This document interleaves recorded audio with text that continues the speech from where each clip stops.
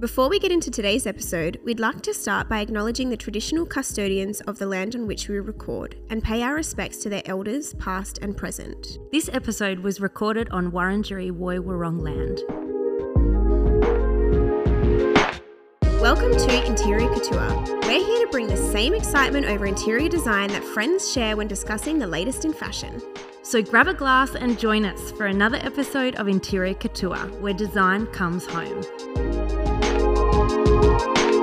Welcome back. I'm Ash from 20's. And I'm Claire from Miller Studio. We are back and ready for another episode, and today we are going to be doing our Design Pulse segment where Claire and I take a little bit of a dive into 3 of our favourite design topics of the moment. Yes. And then we are going to be unpacking the style of Art Deco, which has so much history and depth to it. I'm really excited to see what this looks like for us now and what it looked like in the past and how it shaped us. Yeah, absolutely. It's going to be a great little episode today. It really is. So before we get into any of that, Claire, give us a recommendation. My recommendation this week is to go outside of your comfort zone. Ooh. So on Thursday, I hosted a Purpose and Pinot event, and it was so much fun. So it was the first event that I've hosted for a Miller Studio, and it kind of just came about like very organically, and I don't even know how it happened, to be honest. And it was so much fun. It was so good. There were 15 amazing women in the room, and it really pushed me outside of my comfort zone to organise it and to get a room full of girls there. But it was great. It was so worthwhile. I can confirm it was a really good time. And ironically, that was my recommendation Oh, for today. seriously? Yes. So I attended Claire's Purpose and Pinot event, and it was super encouraging. It was really cool for me to see Claire up there just absolutely killing it. She did an incredible job. And also there's nothing more powerful than women sitting in a room. I feel like women have 2 options. They have the opportunity to tear one another down, and they have the opportunity to build one another up. And I feel like anyone that's, I guess, gravitating towards that kind of event naturally likes to build one another up. Yeah. So it was really encouraging. Nobody really knew anyone, but by the end of the night, everyone was like, let's catch up for coffee. Yeah, it was so nice. It was a wasn't good it? event. Just like yeah. a powerful group of like-minded women. It really was. So if Claire or Miller decide to host another one, that is my recommendation. Definitely get there. It is well worth the buck. I think, definitely go and get inspired for an evening. Thank you so much. I reckon I'll host it at the beginning of summer. It feels like a seasonal thing to me. It does. That before every new season to kind of set new intentions, Could be like Aperol and aspiration. Oh my goodness. Okay, there we go. Because Pinot feels like winter. It does. I love this. But Aperol feels like summer. Summer vibes. Shit. I'm really into it. Okay. So we're going through a rebrand. Every season sees a different name, different brand. Yeah. Love it. Okay, it's on. Yeah. So you heard it here first. Aperol and aspirations for the beginning of summer. Fab. All right, let's jump into our first segment, Design Pulse. And we have a really meaty one as the, I guess, opener for this. We are going to talk a little bit about AI and how it's affecting our industry. And we were very purposeful in not saying how it's positively affecting or negatively, because we wanted to do research to see where it kind of sat. For anyone that doesn't really know what AI is, it's artificial intelligence, but I don't know how I would explain it in... I should have looked up a definition, I guess. Yeah, I just assumed everyone would know. But we're talking about artificial intelligence, so computer-generated design aid to assist in the creative process, shall we say. It is still in its infancy, so it is kind of like we're grasping at straws at the moment. We only know what we can read because there's not a lot of concrete information that in 1 year's time this is what's going to happen, in 10 years' time this is where we're going to be. We don't really know those answers, but it's really just a matter of understanding where the industry is going at the moment with AI and how different algorithms, and as algorithms learn behaviors, they get more and more advanced, and how that will help the creative process or maybe hinder it. So what did you find out? I don't know about you, but personally, I found a lot of articles written by suppliers, not designers. Suppliers were unpacking a lot of the positive impacts that it would have on our industry. I found it a little bit off-putting because it felt like they were talking on behalf of designers, even though that's not their position. Sure. So specifically one article that I found from ABI, and ABI are a tapware supplier and designer. They had talked a lot about by inputting information like color preferences, furniture styles, room dimensions, AI design tools can suggest furniture decor and color schemes that align with your client's taste in a more efficient manner and creating more satisfied customers than an in-person designer can, which I thought was quite interesting. I don't disagree that AI can produce 10 designs in one go. Yeah, the efficiency bit is definitely 100% there. It's going to be there. I do wonder whether it produces, like, their term saying more satisfied customers I found quite unique. I'm not sure that it necessarily will, because if a client is sitting there using AI to produce all the designs, they still need to be able to understand the context of the designs to determine whether it is the best outcome for their home.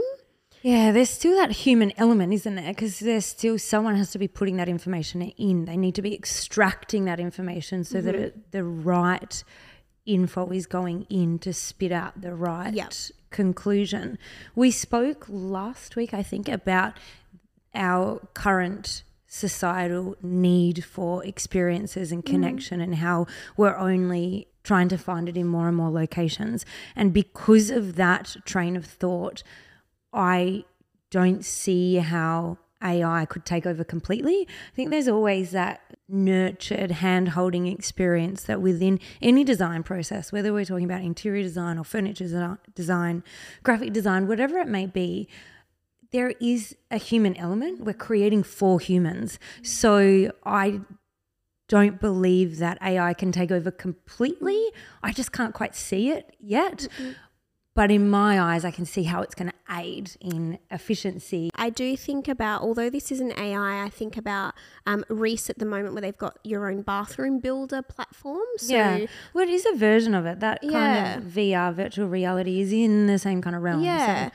But I find that clients still come to me. So they may have gone and produced their own floor plan, but they go like, I don't know if this is the right way. And so they're still looking for confirmation. So I agree. I think it will be a tool. I don't think it'll be a replacement. I think that even self-checkouts still require a human being there to, so I don't think that it will replace roles. However, the most reasonable quote that I found was by Rob Gerling, who is co-founder of the global data and AI consulting company called Artifact.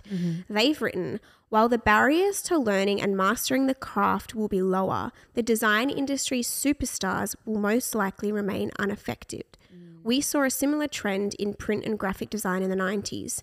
The arrival of desktop publishing software ultimately eliminated the lower end of the market, but it also created a broader appreciation for design from everyone, increasing the demand and the differentiation for the very best designers.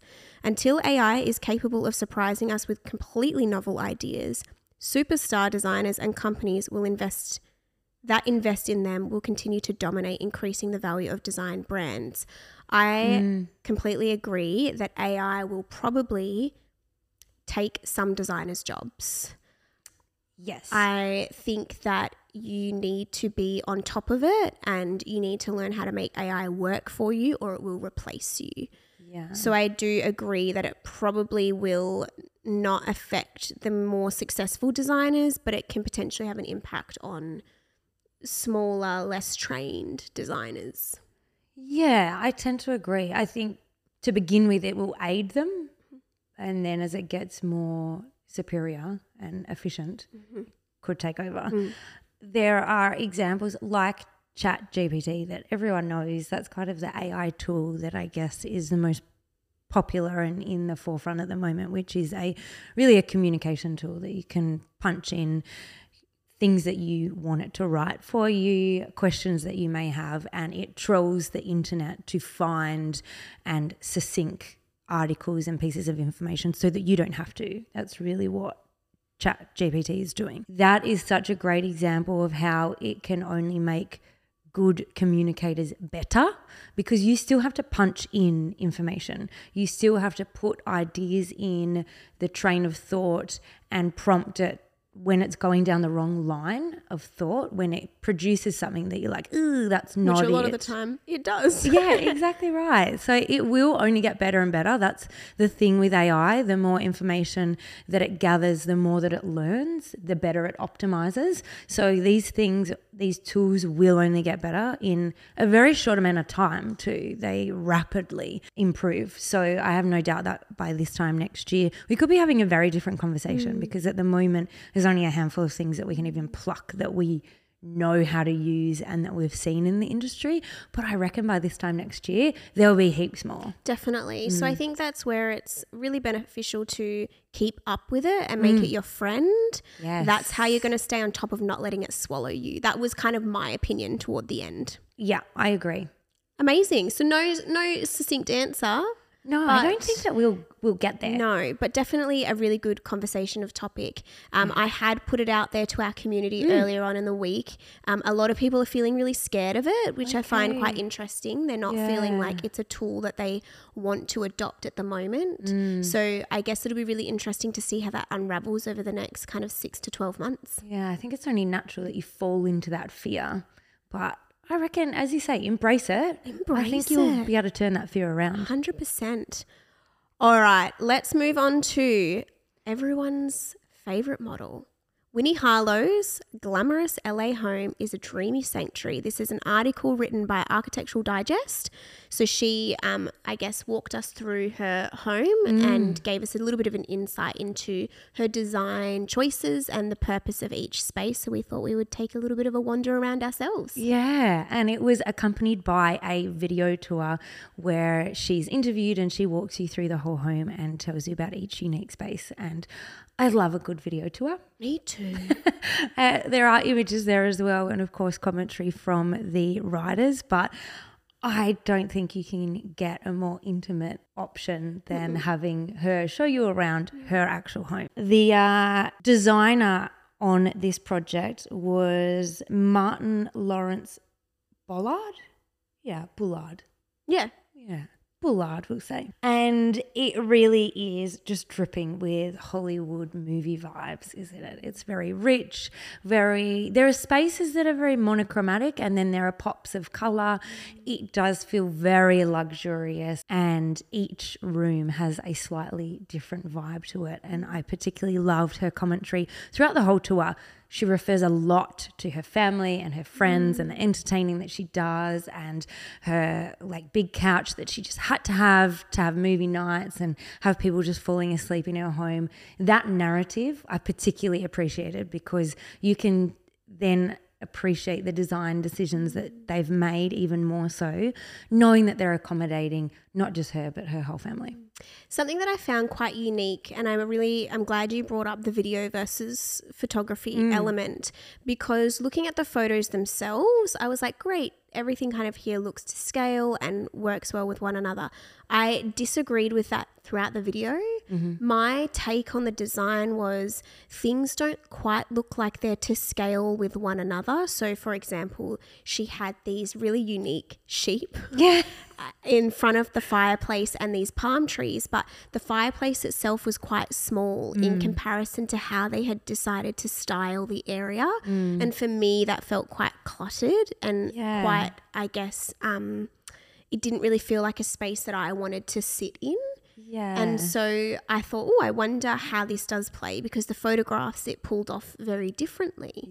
But personally, I was like, it kind of took away from the fireplace for me in the living room. Yeah, that to me, that was actually the only space I found jarring. It's not my personal taste, the home, but I really liked it. It was really fun. But that area, I was like, if I was in there, I wouldn't know whether to turn left or right, how to get around the sheep. Do I pat the sheep? Yeah. Like, they were just do the sheep have names? Like, yeah. And do you move them? Do they live there all the time, or are they roaming sheep? These are just like furniture sheep, I guess, like ornaments, pizzas, I guess, that we're talking about. So that was, I agree, that was the only part that for me felt jarring. Yeah. But I just could not go past her glam room. Her glam room, what I loved specifically about the glam room was it really highlighted the need for a designer, and pulling off of the AI topic. Mm-hmm. The reason I say this is because, correct me if I'm wrong, Winnie wanted a mirrored ceiling. Yes. And there are a lot of issues when you think through a mirrored ceiling, more than just the weight itself. But let's just talk about the weight. Mm-hmm. The way that mirrored can get kind of fixed to the ceiling at times, especially in America, if you live in a high risk cyclone zone or hurricane zone, the mirror, if it runs the risk of falling down, which is extremely dangerous. Cracking, breaking. And cracking. Yeah. If someone is self-designing, a lot of the time they don't think about that kind of thing. They would probably just kind of pop a mirror up on a wall. Yeah. But it was the designer that flagged, practically this probably isn't the right solution. They're in an earthquake-prone area. Yeah, and so could you imagine? Yeah, and so solution-wise, they put this really reflective wallpaper, almost like gold leaf. That's what it reminded me of, but the silver version of gold leaf, which doesn't create a reflective surface per se, but does give you that kind of glam. It still highlights, I guess, shadows that are happening in the space and all of that, and a really good solution to the client's brief. Yeah, it really was. This whole room is just incredible. So it's a entire space for her to get ready, and when she's got hair and makeup artists, that's where they go. And I loved particularly on the wall that she was saying how one huge wall has all of her magazine covers all framed, and she was saying that she likes to take a moment to appreciate and acknowledge the achievements that she's made and sit there with pride at how far she's come. And I so loved that, because looking at that wall, instantly you could go the other way and go, whoa, like she's got a whole wall dedicated to her magazine covers. And of course, there are so many. Like, it's very, very impressive. And I just love that she's there saying, nah, need to take a moment to appreciate how far I've come and look what I've achieved. This is my moment while I'm getting my glam done for the next achievement, no doubt, because she's probably going out to get the next magazine cover. Oh, I just loved that. I think it plays on what we talk about a lot, which is presenting what you want to achieve. Yes. And I think the glam room is a perfect space to see what you've achieved, because it helps you put on, I guess, your like mental armor for the day. Yeah. What I found unique was that then a similar trend ran into the powder room. Yes. So the powder room wallpaper, designer actually prompted her to have a wallpaper made from a shoot she did of about 30 images. To the eye, they looked about A5, like repetitive images, A5. And I couldn't really tell how I felt about it. All in different colours. So to the eye, when you walk in, it's not that obvious that it is images of her. It does kind of look like some kind of disco wallpaper to me. That's the vibe it's giving off. It was a very couture and editorial shoot. So it wasn't like photos of her face reprinted. Yes, she was in unique, like her body was in unique positions, and she was wearing, but I remember watching the video and thinking, how would I feel if I went into Claire's powder room and there were 30 images of Claire like repeated around? And I think for me, I would get performance anxiety. And I wasn't quite You wouldn't sure. be able to take a tinkle? I wouldn't be able to take a tinkle, and it didn't feel aligned with what she was saying, because she kind of said, in my glam room completely, but I don't like a lot of photos of myself. She'd said that a few times, yet she had a really large print of herself in the living room, which someone had drawn, incredibly stunning. Yeah, a pencil drawing. Yeah, a pencil drawing. It does not look like it's drawn by pencil. Incredible. Then she had her glam room piece, and then she had her powder room piece, but it was contradicting a lot of what she was saying. That's so true. Whereas in comparison, I mean, that is her job. That is who she is. Yeah. She could have leaned into it. Yeah, So I kind of think like if that's what you want, just go get it. Like, you know, you do you. I appreciated the powder room's aesthetic, but I wasn't sure really where I landed on photos. The wallpaper. Yeah. I like the idea that it's a custom made wallpaper. How cool. And the rest of the home, it does have, ironically, quite an Art Deco kind of feel, which is where we're going to go into our past, present, future. But which we didn't know when we picked the article. No, we didn't, did we? So it has fed through very nicely to this week's episode because it is showing a lot of geometric shapes, the lighting that she selected throughout, the pendant lighting. Art Deco. It really is. And not only so Art Deco, but she's very particular about talking the audience through the fact that she wanted the light pieces to be like pieces of art, because she does have a lot of art pieces, not only sculptures, but works of art on the walls and these light fittings. So they kind of tie all these areas through, and it does feel very glamorous, very elevated. And my favorite room of her whole place was her bedroom. Oh, I love that she just got on the floor. The carpet was so lush that she just kind of got on the floor, and it was this pure white cloud. That's all I can say of the master bedroom. Yeah. But it wasn't, sometimes when you do those pure white rooms, they can lean one way or the other. A lot of the time they can look quite stark, but because the designer had introduced so many different layers of texture and different forms of texture, it actually felt quite warm to me. It did, and different patterns as well. So in the bedhead, they had a custom made huge oversized bedhead that sat in between two windows, and it's like an upholstered bedhead, but was also, it had geometric patterns, I suppose, stitched into it. So there were these sorts of introductions of pattern and texture, but all in this soft, white, creamy cloud feel. I would sleep so well in that room. Oh my goodness, so well. I couldn't eat in there though. Yeah. So well done, Winnie. Beautiful article, beautiful presentation all round. Loved it. Yeah, so give it a little watch. We've put it in the show notes, and that's from Architectural Digest. Next up, we just wanted to mention that Tools for After is on in Melbourne. So this is presented by the Italian Cultural Institute of Melbourne, and it's an exhibition that's running from Thursday, so the day that this episode goes live, all the way through to the 1st of October. You can go and visit at Fitzroy Town Hall in Melbourne. They've described it as a major exhibition that focuses on innovation within the culture of design in Italy, with a display of real objects, images and videos.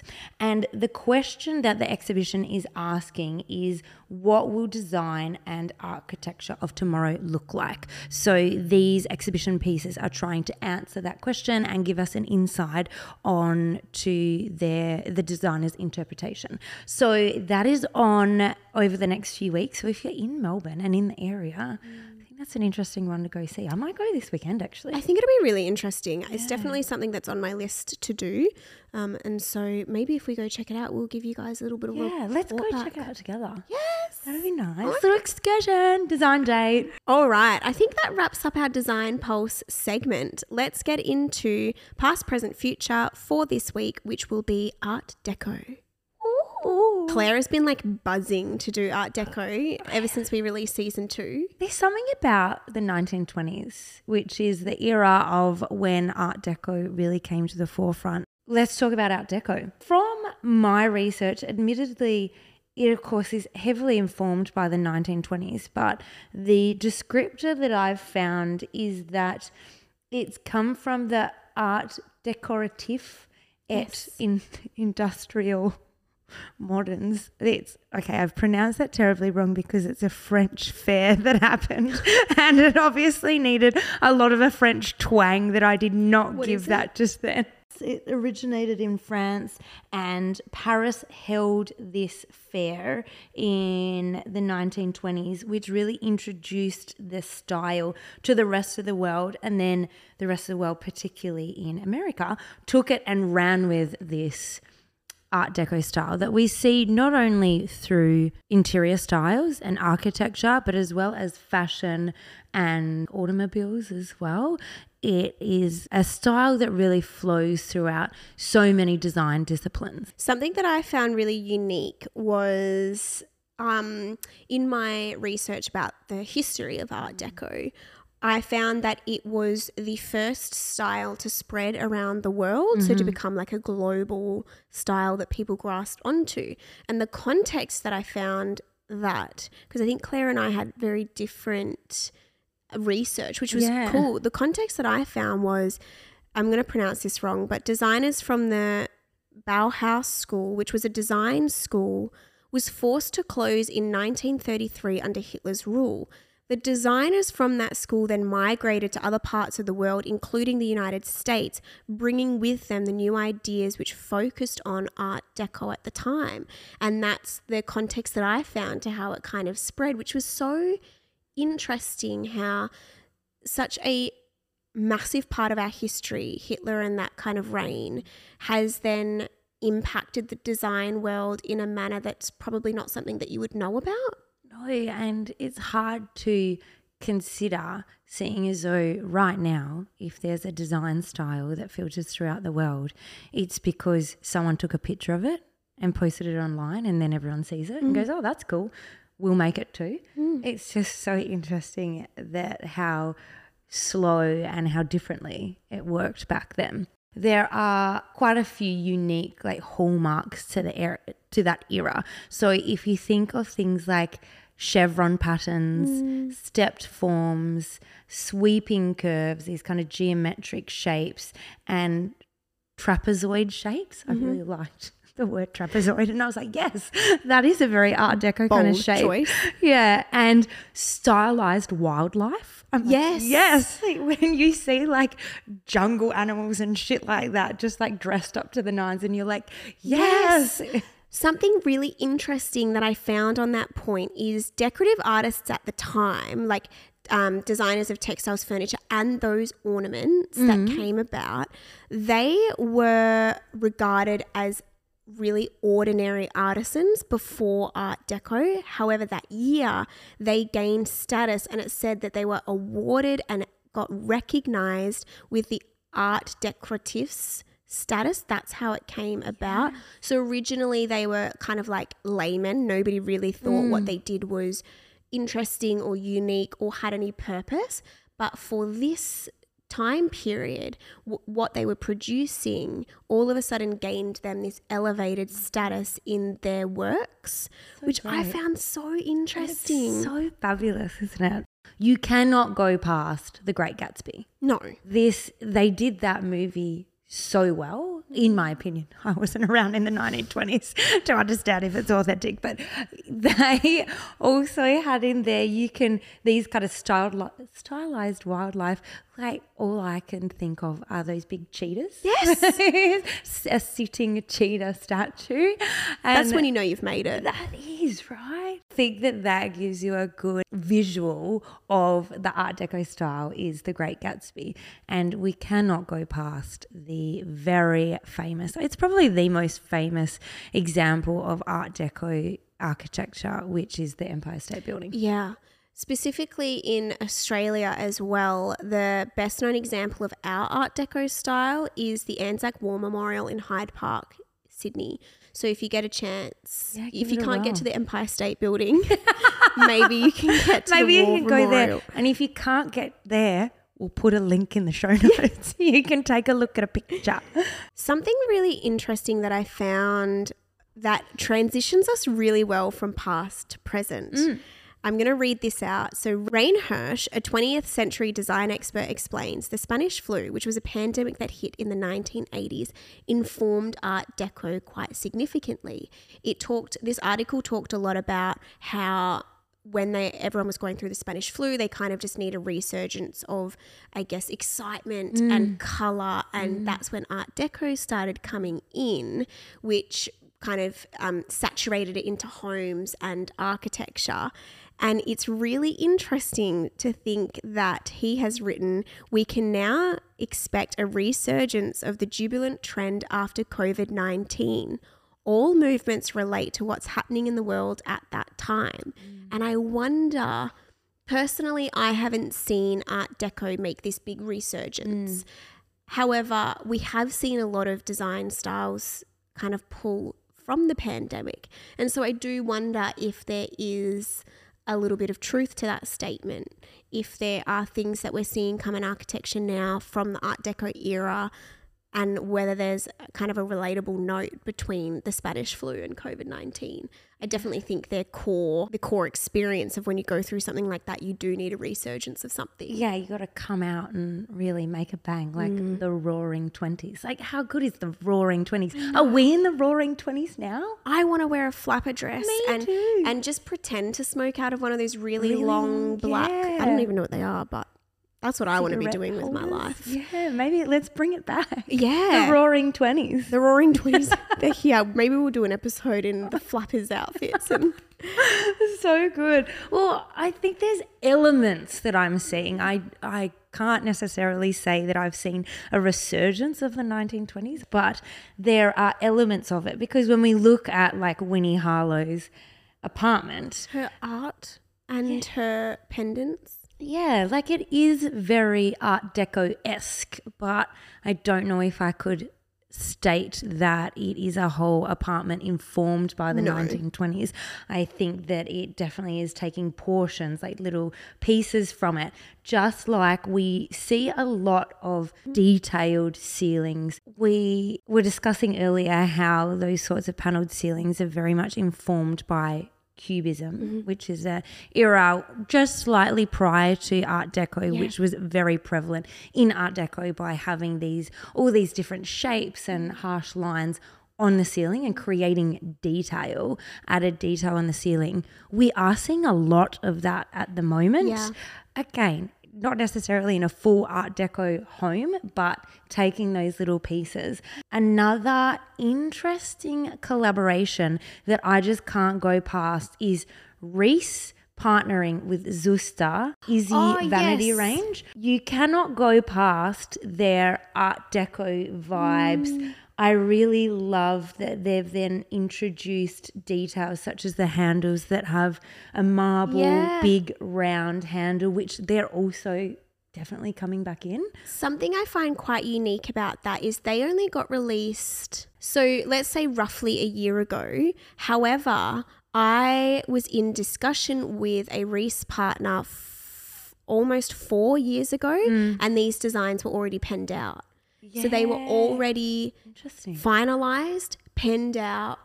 He knew, because he was going to install one in his bathroom, and they weren't released to the public yet. So about that kind of 3-4 year ago mark, they were predicting that this was going to be a thing at this point, which is quite interesting and lines up quite well with that whole pandemic theory. Yeah, it really does. Something that I'm seeing come out a lot is powder rooms having that real Art Deco influence in their wallpaper and fanned mirrors. Yes. Fanned mirrors are a very distinct Art Deco artifact, starting to really pull through.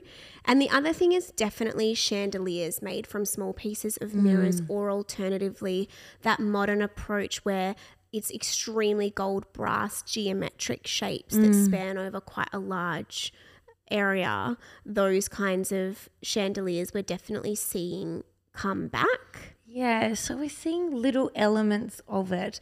If you want to have an experience inside an Art Deco, a well-designed Art Deco space, head over to the Everly Bar in Fitzroy. It's definitely been informed by the Art Deco era, and I would say that it's a nice little experience. Go get dressed up inspired by the kind of that era and have a little bit of a play. So how do we think this is going to inform our future? I, at this point, can't see a resurgence of it. We'll continue to see these little pieces that will inform us. I think it's always going to be a marker of history. I think that commercially we'll definitely see it. There are some incredible hotels inspired around this Art Deco era. That is so true. Because those are the spaces that people want to live in for a couple of days. They want to be able to feel that luxe opulence that you don't necessarily want to have in your own home. So I do think in the future it will continue to play its role commercially and I guess in informing some artifacts. However, I do agree. I don't think it's something that we necessarily are going to see in our home unless you are, I want to live and breathe the 20s. Yeah, this elevated glam luxe, again, like Winnie Harlow, it fits very much to who she is and the lifestyle that she leads. But residentially, I don't know that in suburban Melbourne we're really going to see much of this going on in the future. Agree. That gives us a good place to end. Yeah. Before we end the episode, I want to take a moment to thank Claire because today is her birthday and we are recording a back-to-back because of me. So I'm heading away for a couple of weeks and so we needed to record episodes, and on her birthday she is pulling out all the stops and recording a couple of episodes so that you guys can get them each week. So big thanks to Claire. Oh, thanks so much. I'm not going to sing to you because nobody wants to hear that, but a big happy birthday. Nobody does want to hear that. No. Like, that is actually the worst, because after the first happy birthday to you, you're just like, I get it. Yeah. I'm waiting for the end now. I want to blow out my candles and eat my cake. Yeah. Which is what we're going to do now. We're going to have some cake. Because Ash bought me the most beautiful bunch of flowers and cake, and I'm very, very excited. And I'm just so grateful to be celebrating 33 today, so I'm stoked about it. Oh, that's good. All right. Well, thanks for listening to another episode of Interior Couture. Until next week. Bye. Thanks for listening to another episode of Interior Couture. If you enjoyed this episode and want to know more, come connect with us on Instagram at interiorcouture.podcast. We're an independent podcast and we really appreciate your time and support. A follow on the platform that you're listening to this episode on would be amazing. If you're feeling extra generous, leave us a review on Apple Podcast. We'd love to hear your thoughts and takeaways.